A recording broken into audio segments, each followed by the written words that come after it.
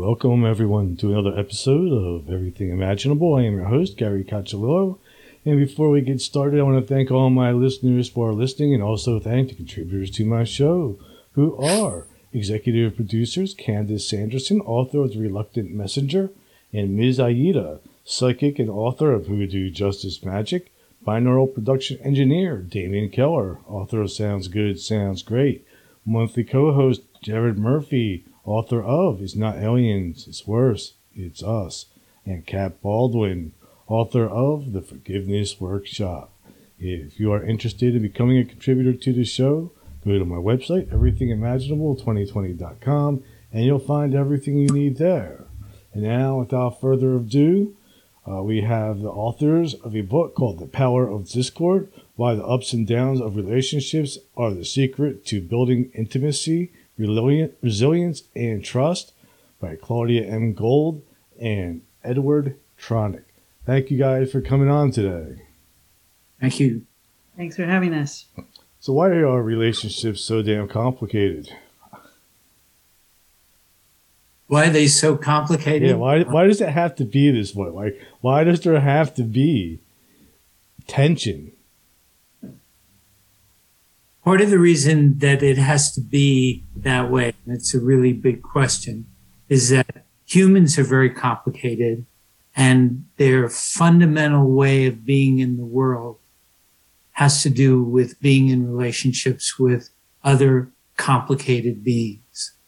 So you have a compounding of the complication of the individuals, the components of this system, and the fact that those components, those individuals have to relate to one another. Think how complicated you might see yourself if you just picture yourself, your intentions, your motivations, everything going on in your brain, everything going on in the body, your body, and then think about coordinating all of that with another person who's just as complicated as you are. Is this exclusive to humans, or does it also apply to other species? The other species just seem to mate and bolt, or they mate and stay together. Other species don't have some of the cognitive, if you will, capacities that we have. One of them is we're constantly reflecting on our situation. So you and I have this interaction. You ask me a question. I give you an answer. At the same time, I'm thinking about the answer that I'm giving. I'm reflecting also on what it is that you might have in the background of your mind.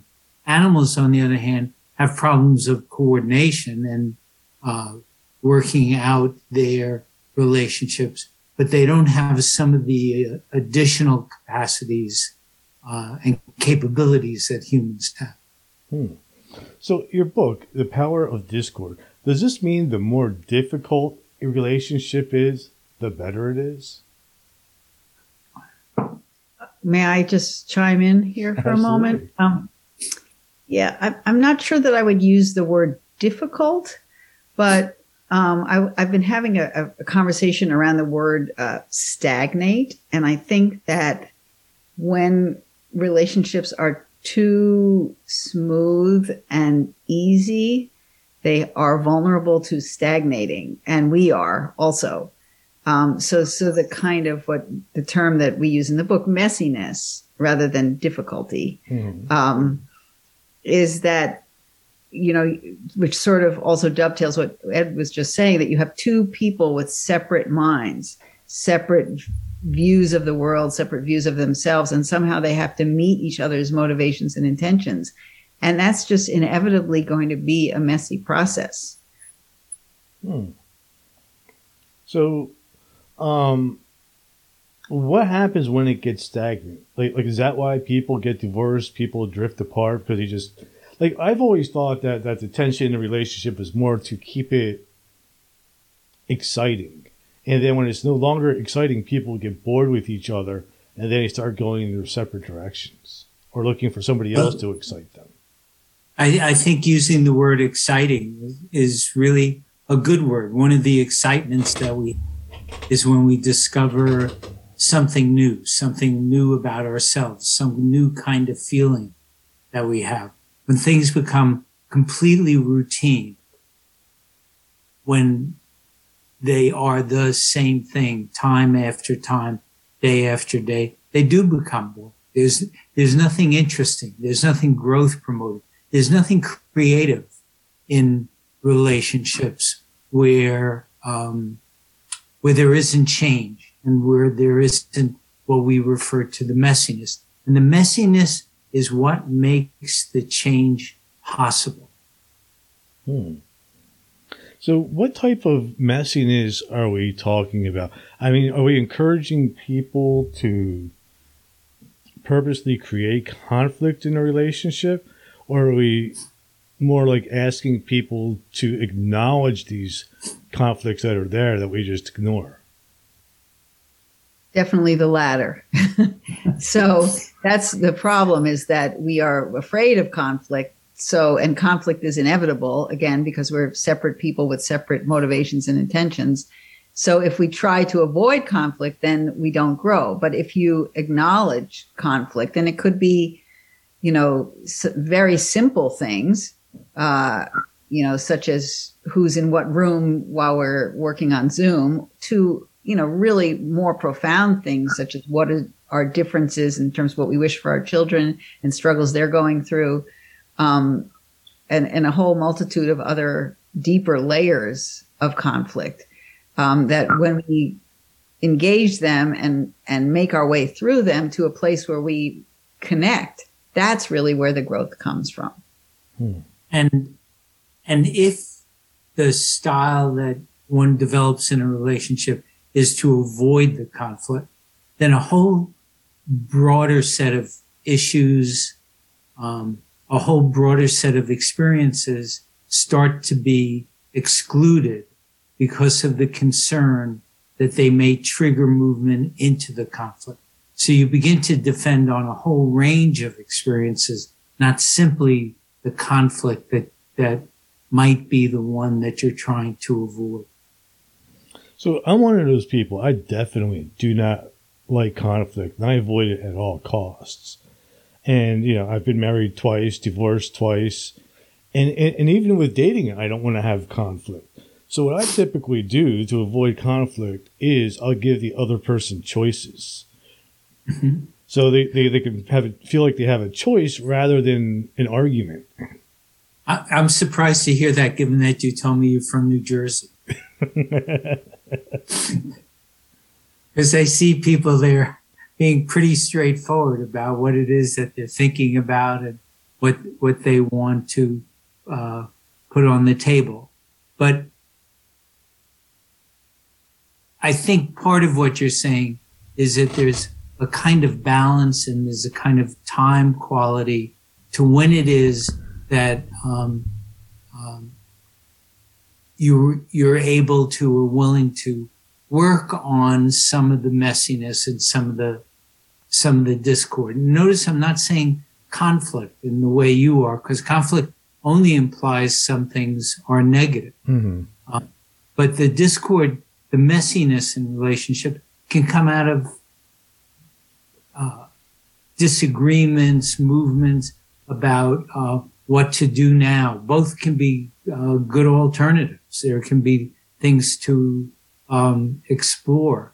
But if you're really avoiding conflict, then you may not even be able to explore those choices that would be mutually satisfying were you to figure out one or the other to carry out. So how do you do that? Oh, go ahead.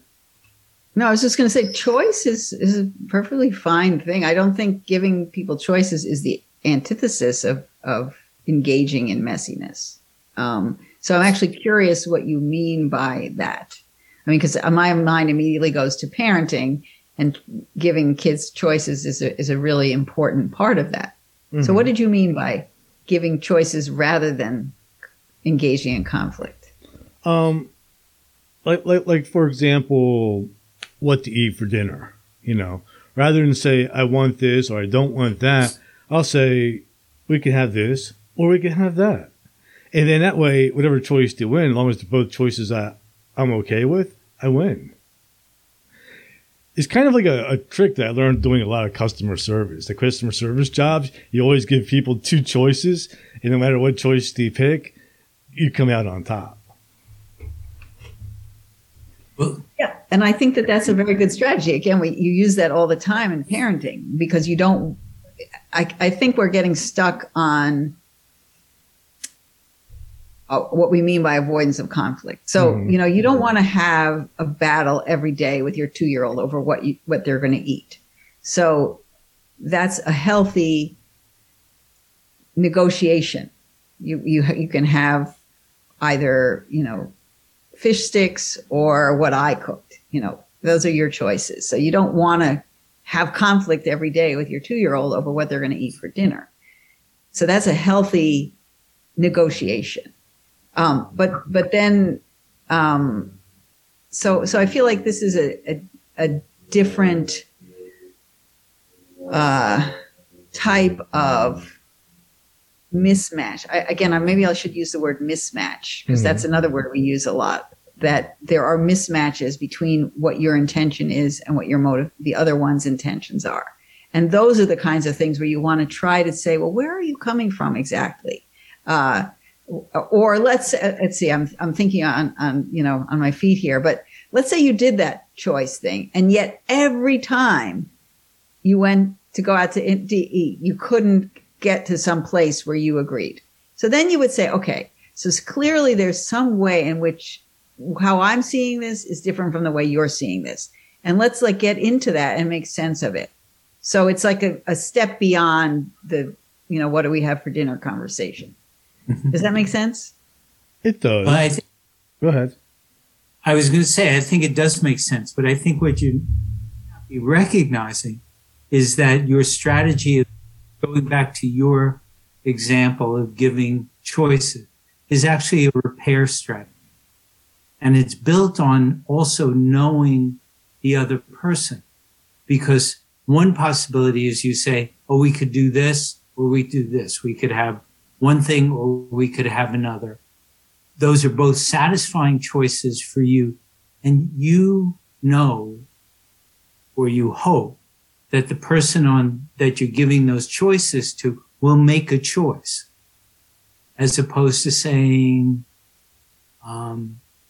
gee, I don't really know. I was thinking, well, what do you think? And then it comes back to you and you still don't have a clear idea of what you want. So now you're engaged in a much more complicated negotiation. The strategy you have of giving choices assumes, and it may work in a lot of situations, that the other person will make the choice.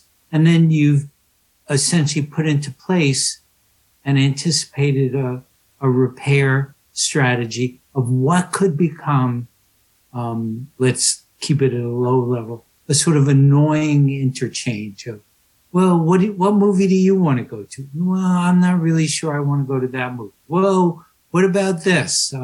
No, really. I gave you two choices at the beginning. Why don't you just choose one of those? Well, I didn't really like those. What about? So your strategy is actually a relational strategy. It's one that frames things and gives the possibility of repairs, and also depends on how the other person is going to react to it and what they're going to do with it. So you could talk about how complicated that could become if the strategy breaks down. How about apathy? Apathy is like another approach that I think I tend to use. Probably not a healthy one, which is just to feel like, well, I don't care. I'm just going to do whatever because it's the easiest way to avoid a conflict.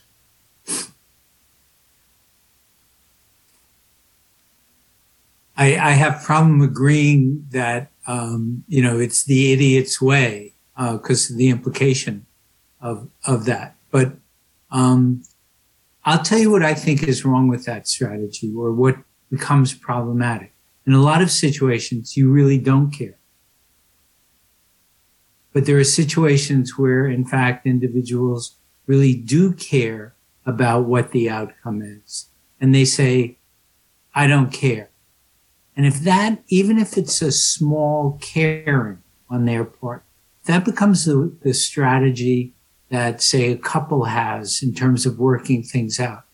Oh, you decide. I don't really care. But there's always that edge of, in fact, I really did care. I really would have preferred to do X instead of Y. I really would have preferred to go to this movie than that. If that happens day after day, one of the things that gets generated is, in fact, anger and frustration with the other person. And now you have a real conflict. So the strategy can work at times when it's genuine and authentic, and it can become quite problematic if it's used over time and in a chronic kind of way that isn't really satisfying to the individual. That makes a lot of sense. So what are the reasons that people, like, I know I avoid the messiness because I don't like the back and forth. It's time consuming, it's draining, it gives me a headache. And then sometimes it just spirals out of control where the smallest thing, like what to have for dinner, turns into bringing up stuff that happened 15 years ago. I love it. Mm-hmm. Well, when you go down one of those tracks, what is going on? You know, you say you don't like the dealing, right? But clearly the dealing is bringing up an issue about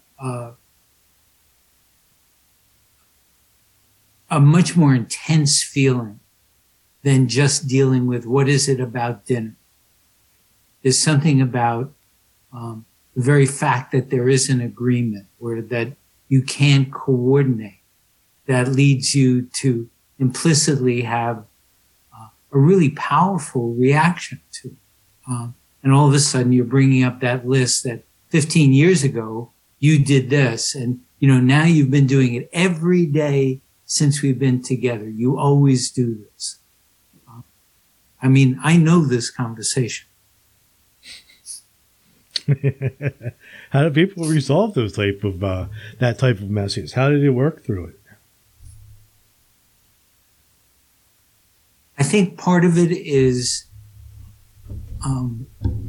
one, and I really don't like this phrase, but I don't have another one, which is being in the sort of present moment. What is the issue you're dealing with?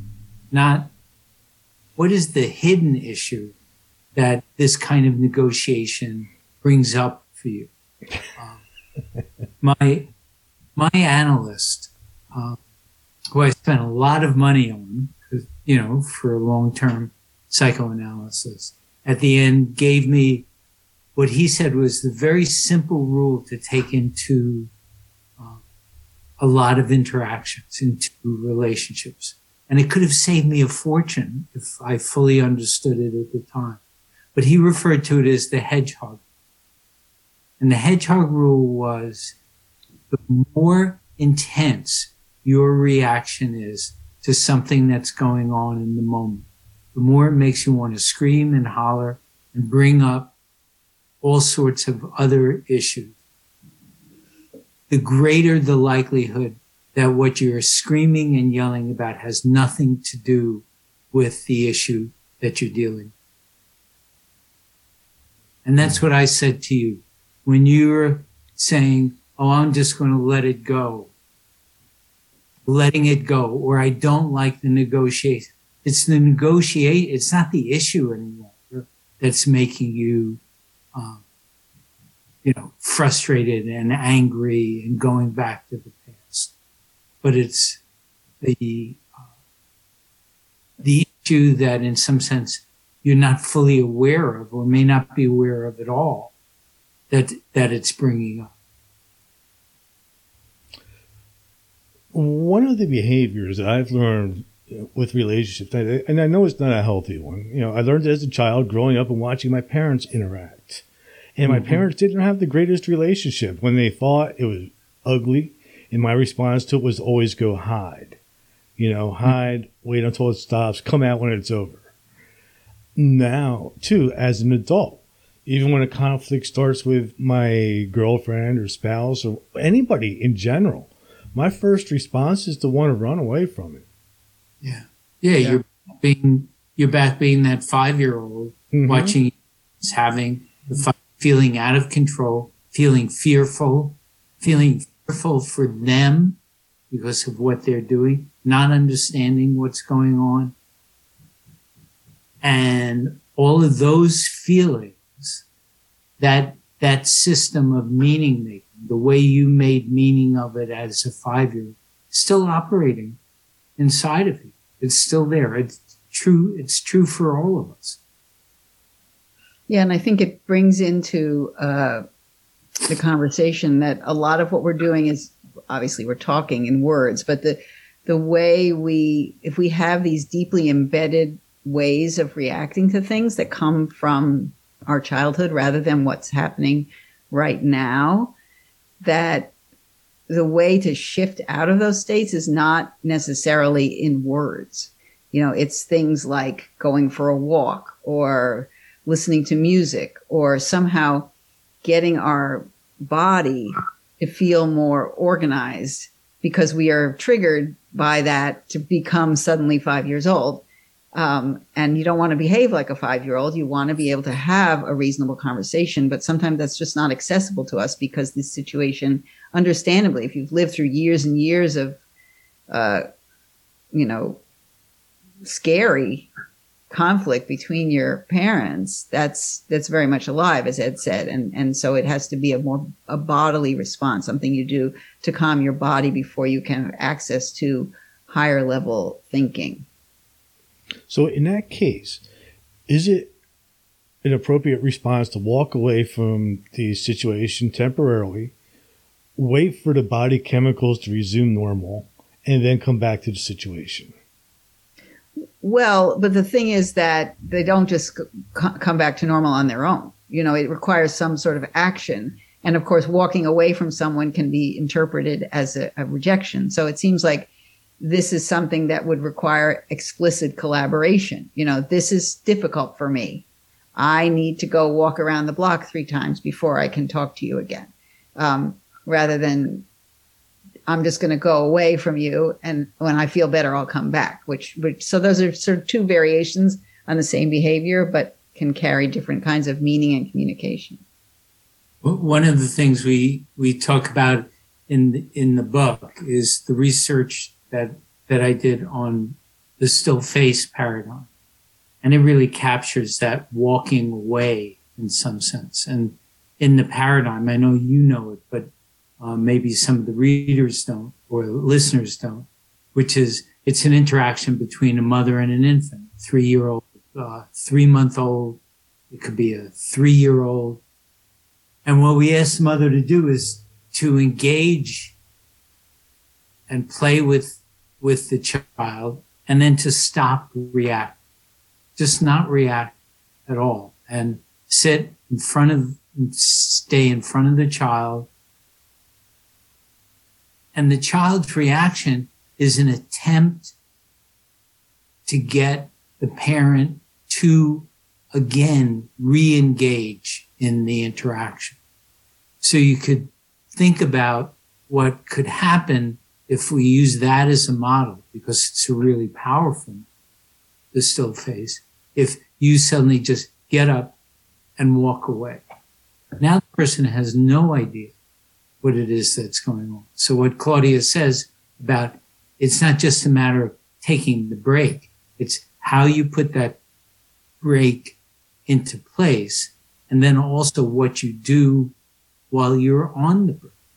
I mean, people can walk away from, a conflicted interaction or a messy interaction or a problematic interaction, and then just stew on the issue and come back even more furious than they were before they took the break. Because what they do is they go over the situation again and again and again, and the insults and the annoyance increases rather than it calming them down by taking a break from the interaction. So, can you give me an example of a healthy way of dealing with the messy conflict? Or just messiness. I know not using the word conflict. It's just I'm so used to, and again, like that goes back to like the way I was raised and seeing my parents like go boom, and just explode. Mm-hmm. Yeah, no, I think that's a very powerful experience. Obviously, you're sharing it with us. that lives in you. And I think many of us have had that experience to varying degrees, or things that happen to us as kids that live in our body that cause us to have that hedgehog response. That it's not about what's going on. So, I think the thing that pops into my mind is one of our colleague Bruce Perry's motto: regulate, relate, reason. So if you think of the brain in a very simple way, that our, basic regulatory capacities are in the bottom. And then as we develop and grow, we can regulate our emotions better. And then as we continue to mature, we can start to use our thinking brains. So when you're in the middle of a difficult conflict, you have to first breathe. You have to think, okay, I got to just get the bottom part of the brain working. And that's where the things like going for a walk, or you have to be in a regulated physiologic state in order to be able to be in relationship with another person. So whatever it takes to get yourself into that regulated state, and then begin to have and anticipate. You said it takes a long time. Yes, it does. When you have two people who are coming at a situation from very different perspectives, it's not something you can fix in 5 minutes. And to take that time, where each of you in the mess can feel safe to be able to begin to relate and be curious about what the other person's perspective is. And only when you've gotten there where you're calm enough to be in relation can you have a reasonable conversation in words about whatever it is that happened. And generally, we were listening to a podcast or together about this kid who got upset about going to the airport. It's not about the thing. And in my first book, the first chapter is called "It's Not About the Soup," where there's a kid who has a total meltdown about what they're going to eat for dinner. And it's not about that. But until you can get to what, you have to first go through that upside down triangle to get to what is it really about. And how do you Does that make sense? Yeah, but how do you do that? Like, I'm the first one to admit, there's certain things like I understand about myself and I know why I respond to them in certain ways. There's other things about myself that I am completely clueless. And I'm talking after 40 years of therapy and all kinds of stuff and doing podcasts and talking to hundreds and hundreds of people. And I'm still completely clueless about why I react to certain things the way I do. But I think what Claudia and what Bruce Perry may be suggesting is, while it can really help you to know what it is, like your parents fighting, why your child is so upset about the soup because the teacher yelled at him in class or something like that. Well, it's good to know those reasons. It's also possible, in the face of not knowing, to engage in ways of regulating yourself, taking control of yourself, such that you don't let those unknown triggers operate on you.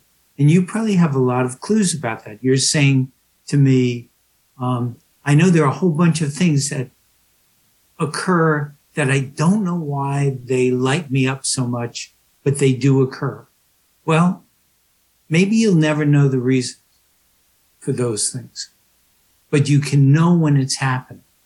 You can say something, something as simple as I had an exchange with my wife, probably the day before yesterday, where I said, we were talking about an appointment that we were trying to make.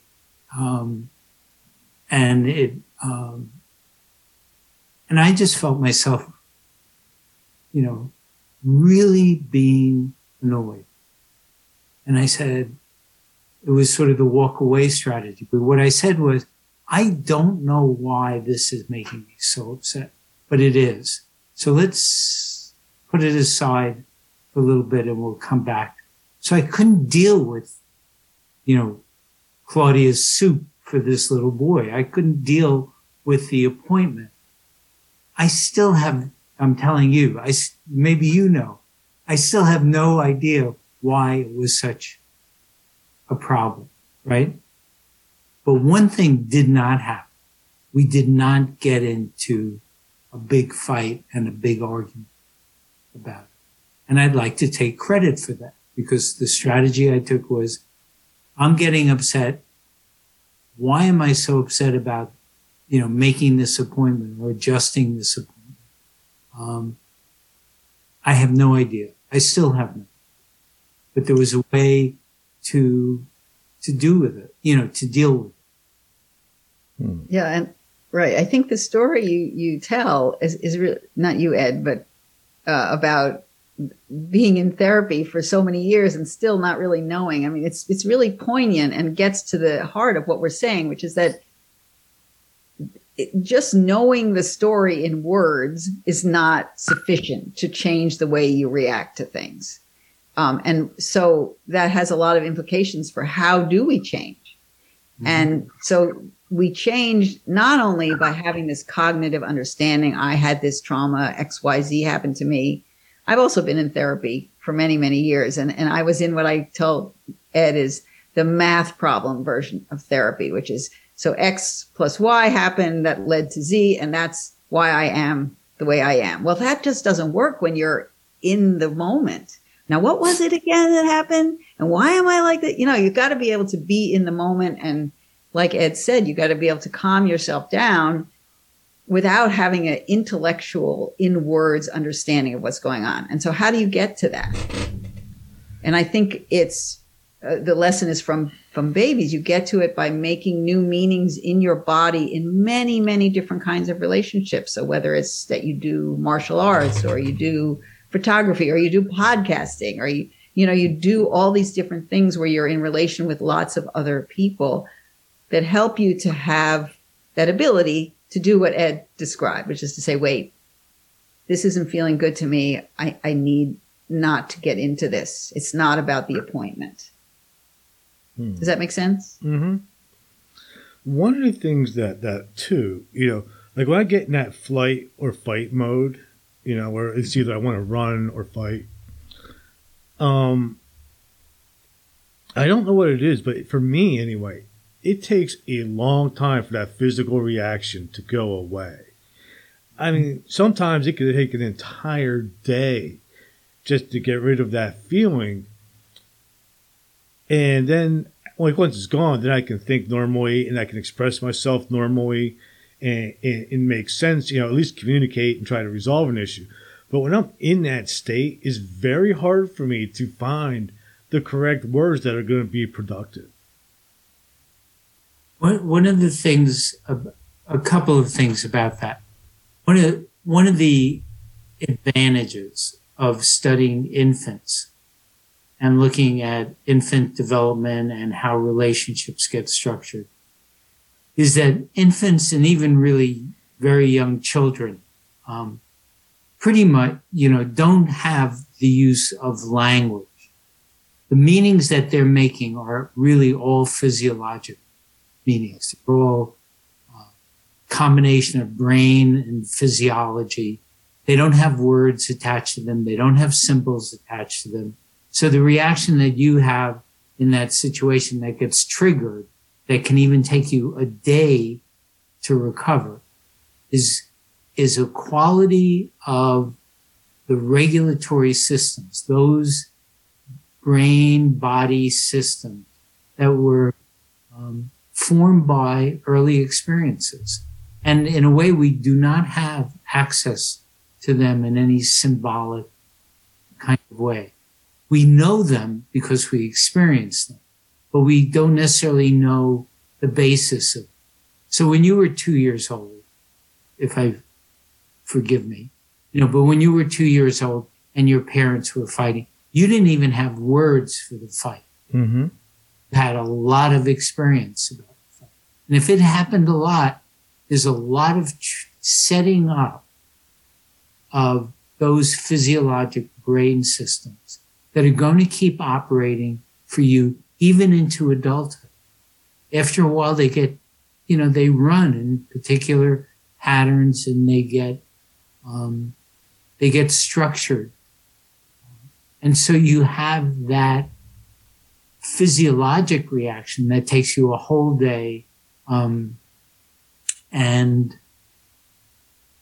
it takes you a whole day to get a hold of, to take hold of. Yeah, it drives me crazy. Yeah, and it's where you have to do those active things that Claudia talks about. I think have to do with calming down that system, even though you don't know the reasons. And not knowing the reasons, of course, means that you feel a little stressed just by the fact that you don't know.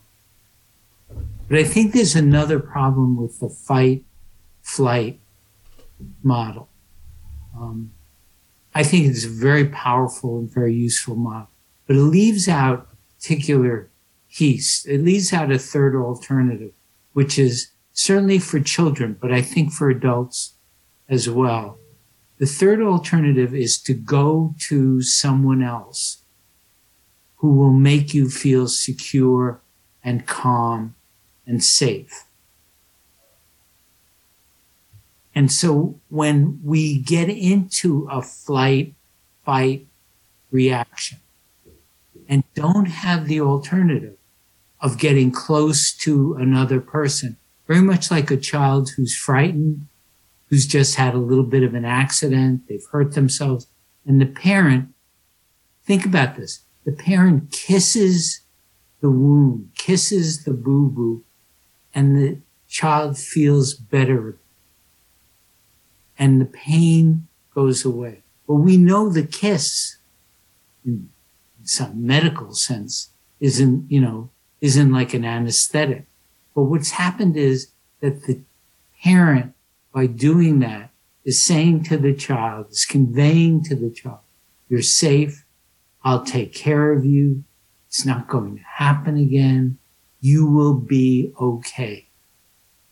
But if the only alternatives you feel, and I'd be interested, Claudia, what you think about this, but if the only alternative you feel is to fight, not necessarily a good one, or to run away, but you can't go to that other person whom you're engaged with, now you have another reason to be angry, because that person is not going to satisfy your needs, feel safe and taken care of. Whereas if you can go to that person, if you can say, oh, let's just stop this, give me a hug, hold on to me, let me calm down, help me to calm down. If you can go to that person, you're not going to fight and you're not going to.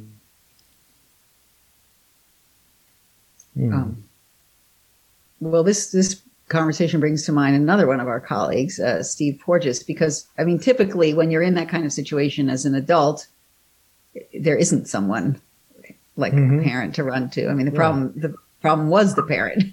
So I think what often happens, and this may be what's going on in that day-long difficult time, is that if we have that third level, which is to what in common parlance is referred to as dissociate. Like we just feel this sense of not ourselves. And that's a really, really terrible feeling to have. Like you just lose who you are. And then, which is when you are feeling like just completely overwhelmed, and you don't have either the option to fight or to flight, to run away. And yes, and it's seeing that happen to yourself is this kind of the first step in not having it happen to yourself. Like, I am losing my sense of myself. And another reason for the benefit of messiness in early development is that that's where our sense of self comes from, as we navigate these difficult moments and we repair them, so that when we haven't had that over and over again and something happens, we can very easily lose that sense of ourself, which is really disturbing. So again, how do you get that sense of yourself? You have to get back into your physical body. That's where it all has to be, in ways to move, to experience, to sort of reintegrate yourself. And yes, that takes time, but the first step in it is saying, oh, I see this is happening to me. I am losing myself in this moment, and I don't like this feeling. Mm-hmm. How about if the other person is not patient enough to wait for you to go through this process? I mean, I think that was definitely a big case in my last marriage, where the other person was like not patient with me having to go through that process all the time. One of the things we see in the infant work, in the research, is that in the still face, when the mother holds the still face, the infant upset. They try to reinstitute the interaction. They try to figure out what's going on.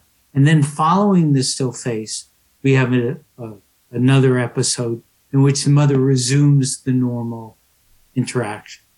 And what we see most typically is that initially the infant may still be angry and reactive to what the mother was doing during the still face, but very quickly they repair, they overcome that negative feeling that they've had.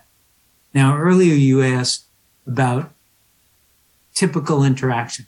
For the infant, or an infant-parent interaction, what we see is that while we romanticize the interaction and we think it's really smooth and wonderful, and look at that great interaction between that mother and that baby, or the cooing that's going on, when you look at it carefully, what we do is we videotape interactions and we do slow motion analysis and we watch what's going on really carefully.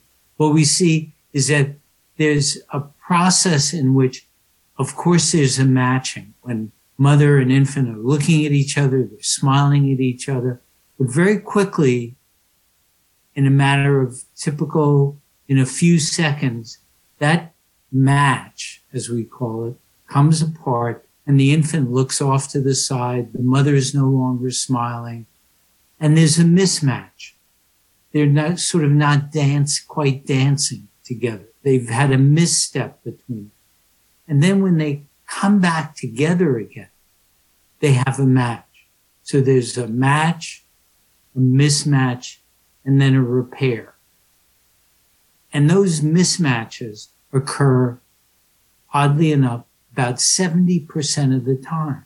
So even in what we consider really good mother-infant, parent-infant interaction, most of the time there's a kind of dyssynchrony going on between them.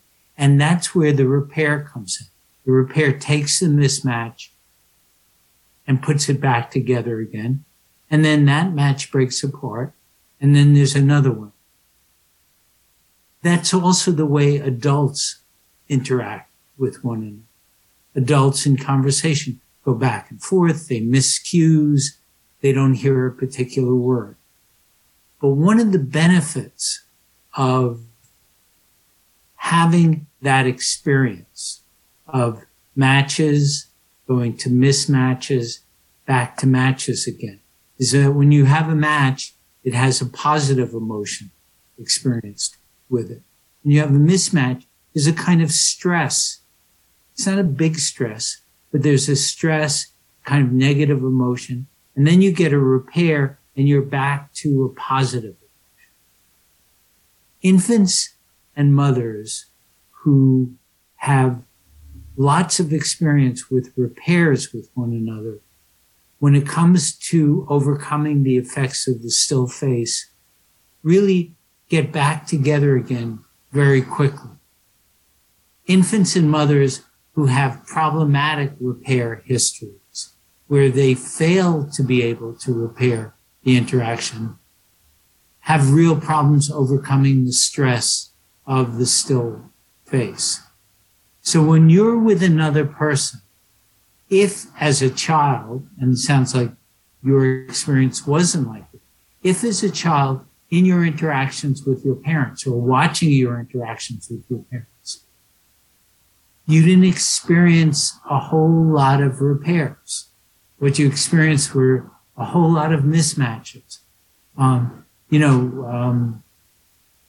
It makes me think that we all have the experience with adolescents where it's really hard to find a match with them. It's really, they don't want to talk, they don't want to deal with it, whatever. They can become really problematic. It's not always the case.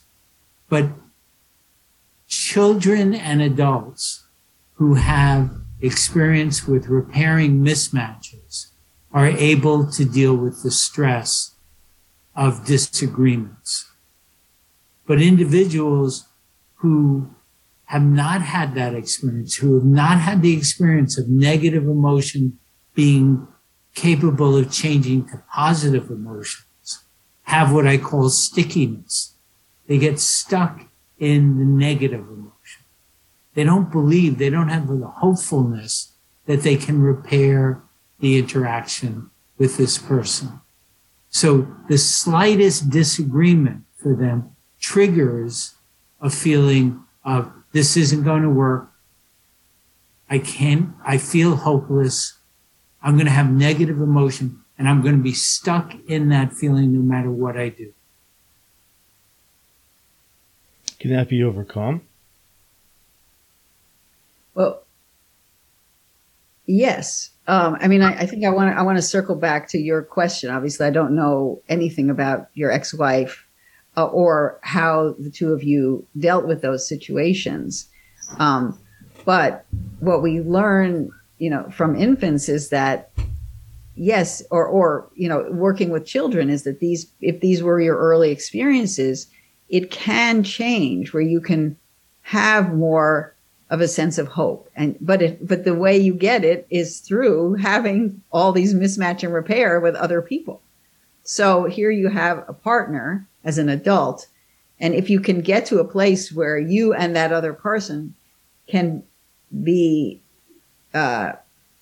curious in seeing each other's perspective, that is exactly the thing that will begin to change your own meanings as an adult of yourself in the world. So you just need to sort of collect lots of people around you in many different ways where you do go through that mismatch to repair. So again, I don't know the circumstances of your situation, but in some using that as a sort of prototype, the other person also has their own history.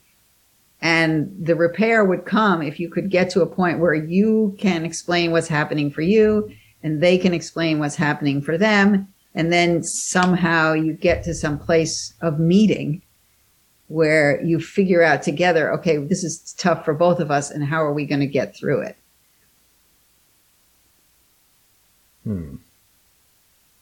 And the other person may not have the patience, may not have the experience in their past to give you the space that you need or to work on the issues in effective kinds of ways. Or it could be that in the present, the two of you together cannot figure out how it is to develop ways of overcoming the mismatches that you typically experience. An example of that is what I call the cocktail party effect. Cocktail party effect is you meet someone at a cocktail party. You get introduced. And we all have this standard, oh, what do you do? Where are you from? Set of questions. Mm-hmm.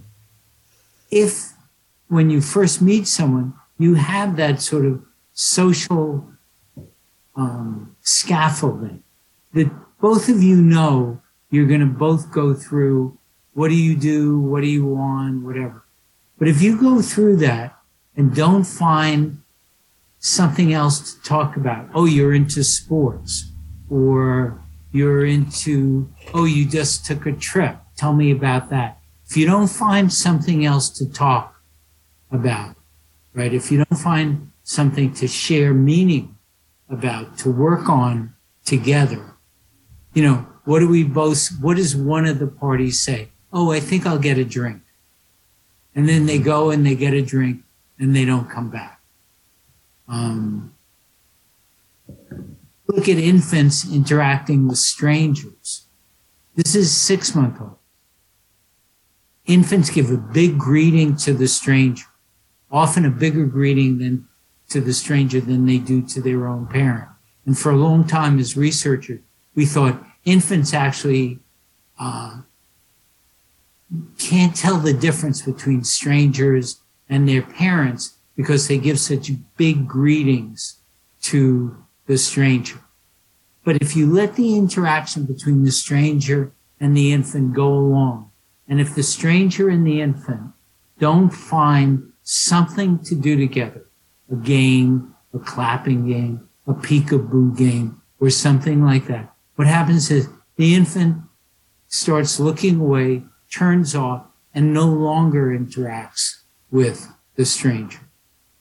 Whereas the parent and the infant find little things to do together, and they keep on interacting. So that kind of process has to be on both sides of the equation. Both individuals have to bring the capacity to work on the mismatches to the situation. So are you saying that having something in common or a shared goal or something that's done together between the two people is what will help the relationship? I think that's a more, I think it's deeper than that. And I'm laughing about the cocktail party because my husband is so good at cocktail parties because he will be interested in the other person, even if all they do is talk about themselves, which is often what happens. It's very rare that people meet each other and are actually interested in each other. Because, this is a little cynical, but I think many people are just interested in themselves. But my husband will stick with someone and say, so tell me about that. And even if for an hour and a half, the person never says anything to him about, so what are you interested in? So it's not just sharing common interests, but it's being curious about what is going on in the mind of the other person that helps people to trust each other and to connect with each other. Interesting, because I'm the same way. I will very rarely actually even have to talk about myself, but if I can find somebody who's going to go on an hour-long rant, and I just got to sit there and I can just sit there and listen and be entertained by it, I'm good to go. Well, what Claudia is pointing out about her husband is that he's authentically interested, curious about it. He does want to know, whatever his, bigger or smaller purposes. He's authentic. For when you're with someone and they're talking about themselves and you really don't care, they also you don't care. And you don't care and you don't want to be there, and they don't want to be there, and there's no connection being made. There's no sharing of the curiosity. There's no saying, oh, I'm really interested, and the other person really experiences that you are interested in being there with them and hearing about it. At the beginning, you asked a question, are there other situations where you want to provoke discord? Where you use the word conflict. One area where it actually can work, and I think this has a spillover into regular relationships, is in the therapeutic situation. In the clinical situation, therapist never, ever always meets your expectation of how wonderful they're going to be. There's always a match, a mismatch, and a discord that's going on. But what the therapist does, and what you do with the therapist, is you begin to repair those mismatches. You begin to believe that you, with this other person, can deal with negative and problematic emotions and feelings with discord and still work together. And that's a real essence of therapy. That's where the therapeutic relationship gets stronger and stronger. And when it occurs, it means that you can deal with harder and harder issues, more difficult issues with that person, that you really trust that person, that therapist, to stay with you and to be with you and to be able to to repair that mismatch. In my therapy, the number of times that I was frustrated and angry with my therapist, who, I adore, right? But there were times the adoration was just anger and fury. And the fact that we could work through those really big emotions was built on working through the smaller emotions and the smaller mismatches that occur. But of course, the problem for therapy is that the person who's in therapy has to find relationships in quote unquote the real world, where the repairs work, the mismatches get overcome. And the problem, of course, that they face is that in their old relationships, you've set up patterns which aren't effective, which don't really work. And now you have, as the person in therapy, you now have to work on relationships, your real relationship, to get them to change. Or they don't change, and you have to find new relationships. Are some people just incapable of having, relationships with people? They're just, they're not able to do it? Yeah. We had a president who couldn't have relationships with people. Except Jimmy Carter? Carter? That's not who I was thinking. I won't say who it was. Gerald Ford. I don't know. Well, I think there are some people who are, like, I think of a couple of people in my community who are dog trainers. Mm-hmm. Fabulous with dogs. And those are their closest relationships. And they, I don't think they would say I have trouble with humans, but they have chosen to live their life having their main relationships with animals, which is fine if it's, and not to say that they don't have relationships with humans. But I think sometimes experiences early in life have been so difficult, or well, for whatever reasons, whenever in life, that it is just too hard. I do think that is possible. But I would say, it's, I would hope that if that were the situation, that there would be things like animals that could fill that space that people have difficulty with humans. Mm-hmm. Like I know with me personally, like friendships, I'm fine with. I mean, I'm still friends with people that I went to freaking kindergarten with. I have no problem with friendships. When it comes to romantic partnerships, living together, That's where it's difficult. Mm-hmm. Living together is not easy. Just think about all the moments that you're present and together. And if 70% of good relationships have mismatches and have stressors in them, not big stressors, just these little ones, right? What is it like to be with someone hours, all of the time, all of the possibility? I think one of the problems that children, well, I think adults and children have had during this period of time of COVID is the phenomenon that we are together with people who we love, but we're together with them far more, with much more time together than we ever typically experience. We're locked down. We're in the same house.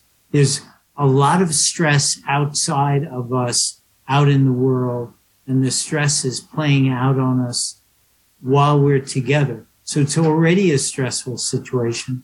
And now you have to negotiate, where will you be? What will you be doing? Is it okay that we're sitting in the room and we're not talking with one another? For COVID, I think the most difficult, its greatest difficulty were for children who were 8, 9, 10, 11, 12, 13, 14, those preteens and teens who have very little desire in some ways to be with their parents. Now they have to be with their parents the whole time instead of being with their friends. And with their friends, what are they doing all the time? They're matching, they're mismatching, they're laughing, they're experiencing stress, they're repairing the interaction, they're figuring out what their future is like. Whereas with your parents, to be with them when you're 11 years old all the time and you're not on some kind of wonderful, privileged vacation, is to be with someone, what are you going to talk with? You don't have any shared interests with them. They're just there to make sure you don't do the wrong thing. Did you do your homework? Did you take care of this? The child already anticipates the problem. I think the isolation that children felt during COVID is really a problem, but it brings home your question. Like in romantic relationships where there's really intense feelings, how do you negotiate those feelings? Exactly. How do you negotiate them? I don't know. Mm-hmm. Well, I think one fantasy, and we talk about this in the book, one fantasy that I think we all have, or one assumption that we have, is, and it relates to something you said earlier, is that the relationship should be smooth and perfect, that we should all be dancing the way Fred Astaire and Ginger Rogers danced. But the only way they danced together with that kind of coordination was that they rehearsed and they rehearsed and they rehearsed. And eventually they took out all of the mismatches. There are no mismatches in their dances. But think how we all dance together, or at least most of us, right? We're coordinated a little period of time, then we get out of sync with the music or out of sync with our partners. We step on each other's toes. We apologize, right? Negative feelings. And then we get back together and for 12 seconds, right? We're in time with the music, feeling really great. And then we mismatch again. Nonetheless, when we have romantic relationships, we think, oh, it should be conflict-free. There shouldn't be any discord. There shouldn't be any mismatches. And remember at the beginning of the relationship, when you're totally enthralled with that other person for however long, part of it. It's a fabulous part of it, right? It's as if you're reading each other's minds, right? You know what the other person wants before they do it. They know what you want before they do it. One is, I'm not sure that's really happening, although certainly we experience it in those relationships. But after a while, it starts to come apart. And now it's what all our grandmothers said to us, which is you have to work at it. And the work involves taking that discord and those mismatches and figuring out how not to be stepping on each other's toes, how to get back to that good feeling, and also how to deal with just the mundane of being together, the sort of typical, everyday, ongoing kinds of things that don't have any particular kind of excitement attached to them. So the relationship feels like it starts out with Fred Astaire and Ginger Rogers, or you being them. But after a while, it changes into how do we dance together? How do we figure out how to be messy and overcome the discords and feel connected and hopeful with one another? And when we do that well, one of the things that grows in the relationship is you come to know that with that other person, you can overcome more significant and severe breaks in the relationship, because there will be an inevitable break, some real fight. Okay, are we going to go see your parents who hate me and spend 2 weeks with them on a vacation? I am not going to do that. But they're my parents. We have to do that. And it becomes not a 1-day thing. It becomes a 2-day thing. And it becomes a 3-day thing. But if you have a history in which you've been able to repair small and big problems, discord, what you call conflict, which we could call conflict, those kind of conflicts, what you bring to the fight and that working out with that partner is the belief and the faith that we will work this out so that you never threaten the relationship. You may have a terrible fight, but it doesn't raise the issue of we won't be able to put this back together again. But what happens in divorce and breakup of situations is that those fights occur and one or the other or both don't believe you can put it together. And so there's no point in trying to resolve it, because you won't, even if you could resolve the issue, you won't be able to resolve the future ones.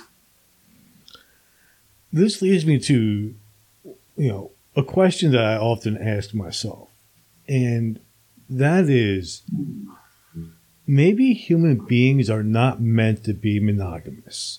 Maybe we are meant to have, I play guitar, you saw my guitars in the back.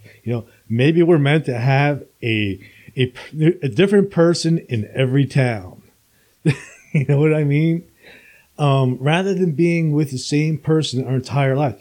Maybe that is a social rule that was created by churches and governments to control human beings. So you wonder why you got divorced? Yeah. How do you think someone feels when on the table is the issue of, or always a constant issue is, I'm not going to be here? I don't know. I mean, humans are sort of nomadic to begin with. So I just wonder, though. So you think monogamy is a real human thing, that humans are supposed to be monogamous? I'm not touching that issue. How about you, Claudia? Well, I'm going to go with Ed's reaction. You know, like we want to trust another person that they're going to be there for us. Mm-hmm. And right from the get-go, that's not a given. It's hard to really invest the kind of emotional energy in that it takes to be in a relationship over time. So it's better to trust one person and trust multiple people. At least if you trust multiple people, you always have a backup plan. Well, Okay, let so me pick up. I think Claudia makes a really telling point. One of the things that happens, one can think about in monogamous relationships, is that there's an intensity of connection that's fostered, that's scaffolded by the mutual commitment and agreement that there are only certain kinds of things. There are certain things that I will only share with you, that I will not bring to other person. And that I trust that to come. And it leads to a particular kind of intimacy. Bruno Bettelheim, who we know from the current concerns about, spectrum disorders. But putting aside that, he studied, he was a psychoanalyst and a theorist.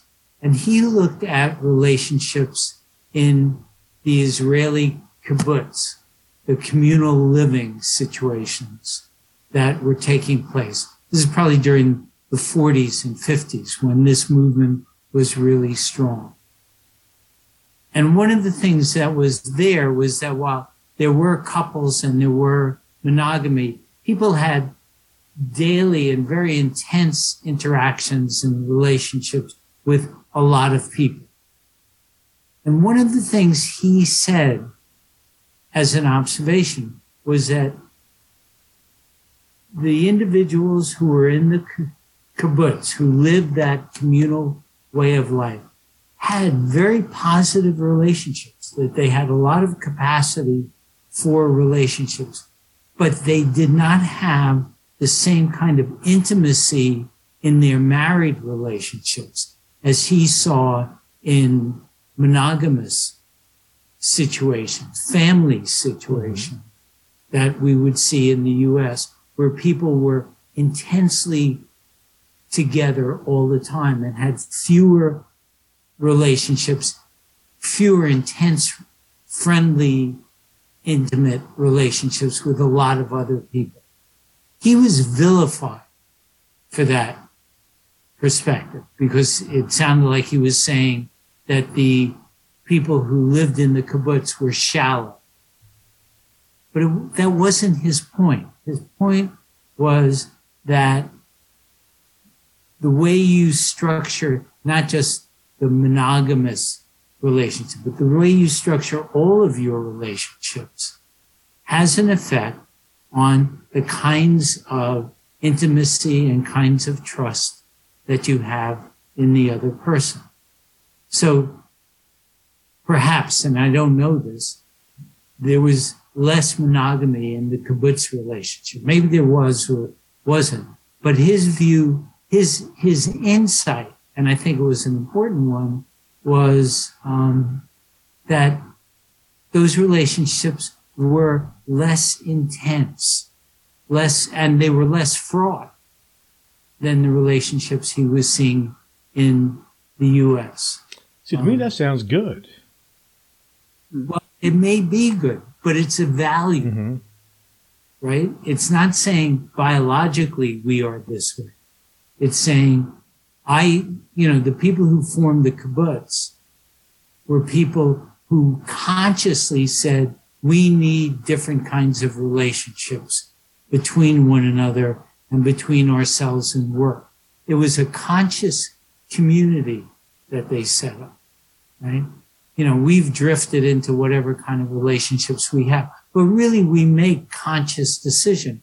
And, now we see relationships of people, leaving their regular job, forming communities that are consciously trying to have different kinds of relationships. An example that comes out of parenting is parents who want to sleep with their young children and continue to sleep with their young children because it makes their value is they believe this will make them be closer with their children. And then there are other people who say, oh no, I want my child to be in another room. I want my child to be able to take care of themselves. I want to be able to come together with them and share certain things. But the person I really want to share things with is my spouse. One place we're going to be together is when we sleep together. Mm-hmm. They're value judgments. The human species can do a lot of things. Yeah, I want to just... Variety. Go ahead. Yeah. Oh, you're freezing, Ed. There you are. Okay, you're kind of going in and out a little there. I just want to call attention to the word intimacy, which is in the subtitle of our book, because I think that's kind of what we're talking about is perhaps investing in navigating the messiness leads to intimacy, and having more relationships where you don't have that likely will have a lesser degree of intimacy. Now, I also find my mind going to, things are changing very rapidly in our culture. And I actually know a couple of people who are in polyamorous relationships. So it's either 3 women or 2 women and a man. And they have tremendous intimacy in those relationships, even though it's not just a one-on-one pair. But I do think that if what you're asking us is not should people be, is it okay to be in many different relationships, but what do you need if you want to be in an intimate relationship? And I think if you want to be in an intimate relationship, whether you want to be with 2 people or 6 people, you have to be willing to invest in that moment-to-moment messiness in a very deep way. Otherwise, you just won't have that intimacy with the other person. And if that's the choice you make, that you don't need or want intimacy, that's a choice. But it doesn't, you can't have the intimacy without the mess. So what exactly is intimacy? How is that defined? Is that defined as sex, or is that, what is intimacy? Well, that's okay. Here we use the book in our... I don't think it's just sex. I mean, I think sex is one way to be intimate with another person. I mean, I think you can have an intimate relationship with someone that doesn't have sex in it. It's a kind of profound connection and knowing of another person, I would say. See, I still question monogamy because you can't get everything you need from one person. No. Because, you might have this person over here, great cook. That's where you want to go eat. This person over here, best sex ever. That's where you want to go get the sex. This person over here, super funny and smart. That's the person you want to hang out with and go out to dinner with. But to get all that wrapped up into one person is impossible. And I think that's why people cheat. Mm-hmm. Right, but you're seeing them cheating as only in terms of sex. But another way to think about it is that the friend that you have have drinks with, and the friend that you have discussions about work, and the friend that you just laugh with or whatever. If you want to put it that way, they're all cheating on some aspect of the relationship with all of them. You do this with this one, this with that one. You don't bring that piece to that other person. So I think the problem with the way one uses the word cheating is it's saying, oh, cheating only has to do with sex.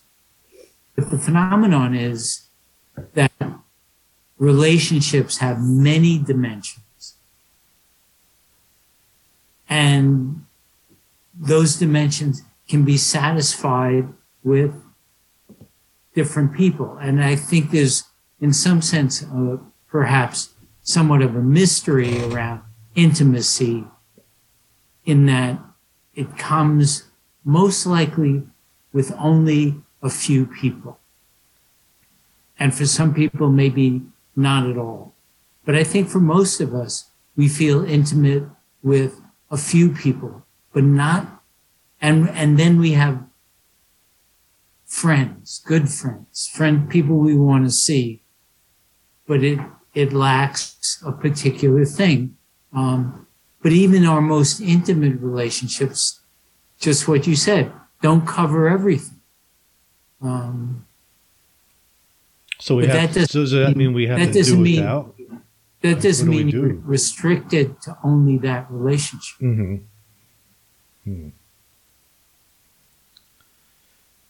Again, but right back to the very beginning.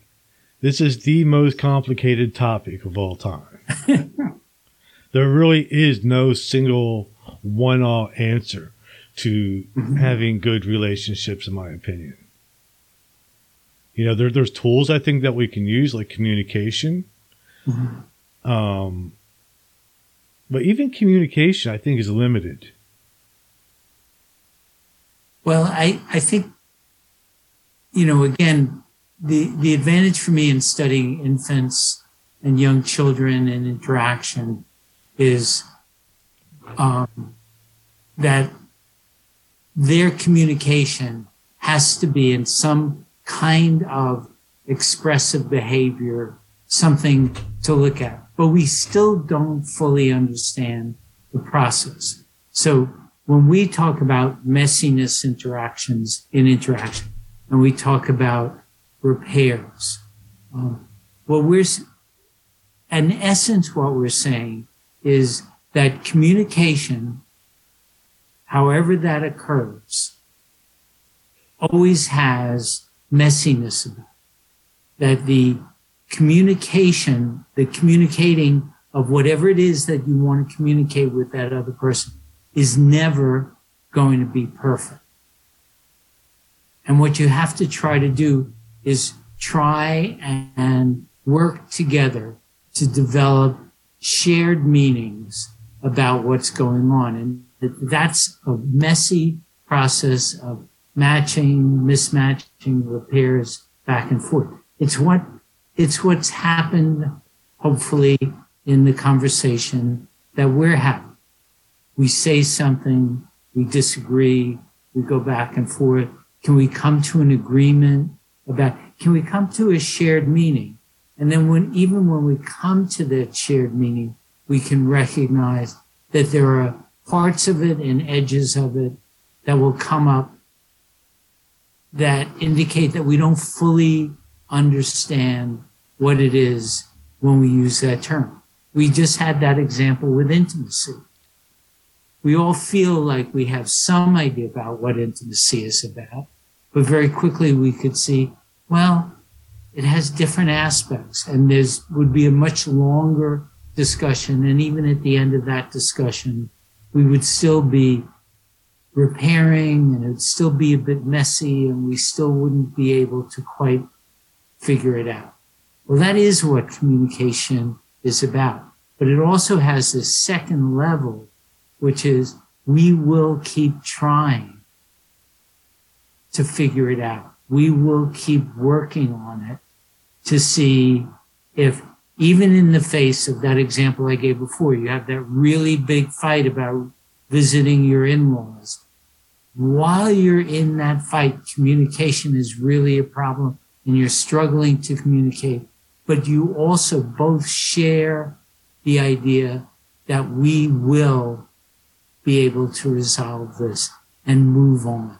We will not threaten that intimacy that we have in our relationship. We won't threaten the relationship.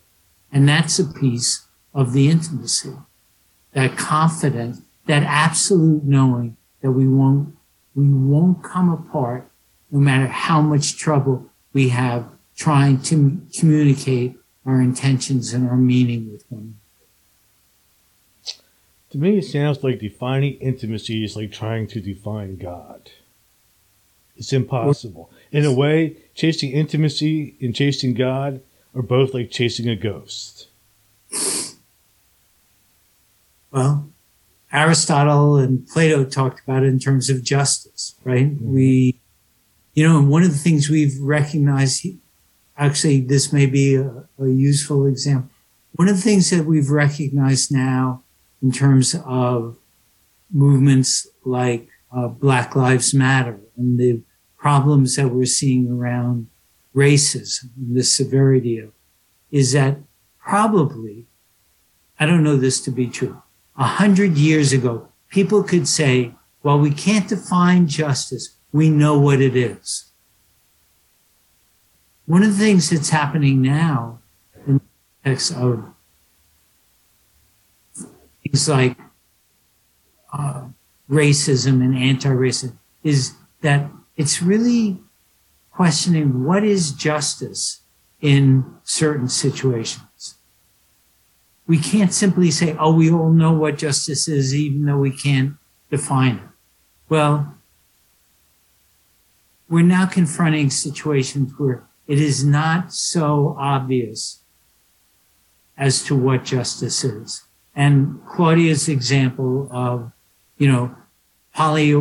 polyamorous relationships raises questions about, okay, we all sort of know what intimacy is. And now we see relationships where we have to say, okay, what is intimacy in those relationships? What does it mean there? It certainly doesn't mean the same thing it did or does between, people who are in a singular coupled relationship. And what about the people, what was intimacy like for the people who lived in the kibbutz? I believe they all had some kind of intimacy, but what was it like? The more we see variety out there, the more we see mismatches to our own kind of thinking, the more challenge we have in trying to create a meaningful sense of what it is that how the world looks to us. And that's become more and more of a challenge. It makes me think, like how what if intimacy doesn't exist? What if it's just an ideal that we've made up in our minds? It's not real. Like the same way like an atheist would think of God, that people just made it up. Mm-hmm. I'm going to just root us in infancy again. I find myself thinking about the work of Winnicott, who's a pediatrician and psychoanalyst, and wrote a lot about the capacity to be alone, and how the capacity to be alone grows out of the capacity to be alone together. So I don't know what intimacy is in adults, but I think in development, intimacy is an ability to be completely yourself with another person.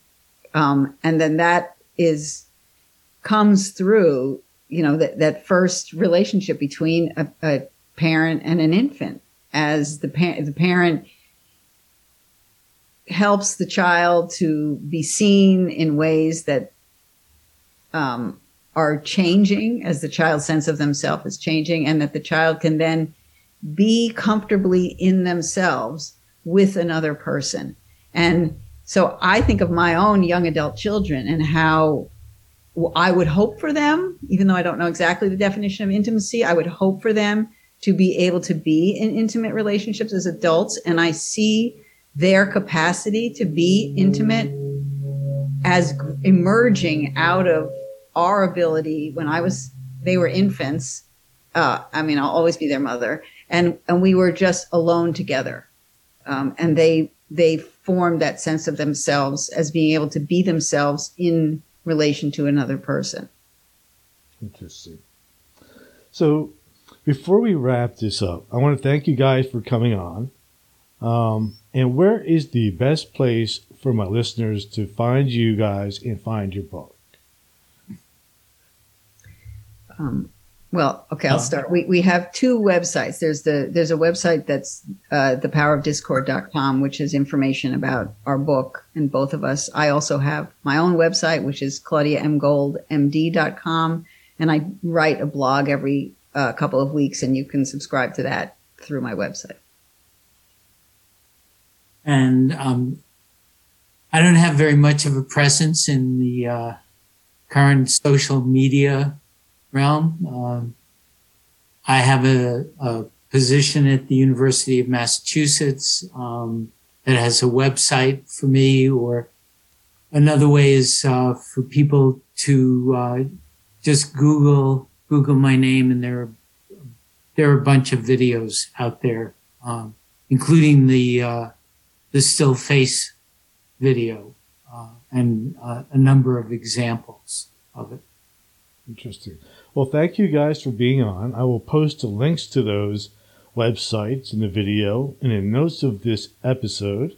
I hope you guys enjoyed it. This is sort of like an out of the ordinary type of video for me, so this is sort of not exactly my specialty. But it was a pleasure talking with you guys, and thanks for being patient with me. Well, thanks for having us.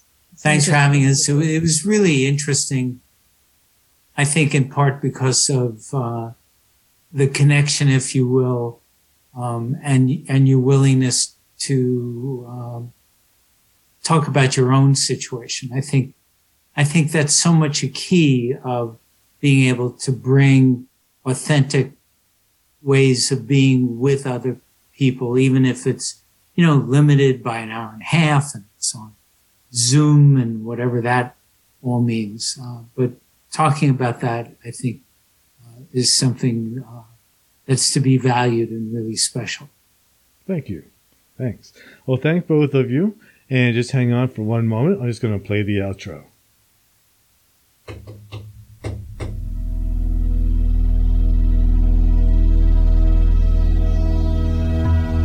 Thank you for listening to Everything Imaginable. You can reach Gary at everythingimaginable2020.com or message him at everythingimaginable2020@gmail.com. He's also on Facebook, Twitter, Instagram, and LinkedIn. You can buy t-shirts, coffee mugs, and other merchandise to support the cost of producing this podcast. Click on the merchandise link at the top of this page, www.everythingimaginable2020.com.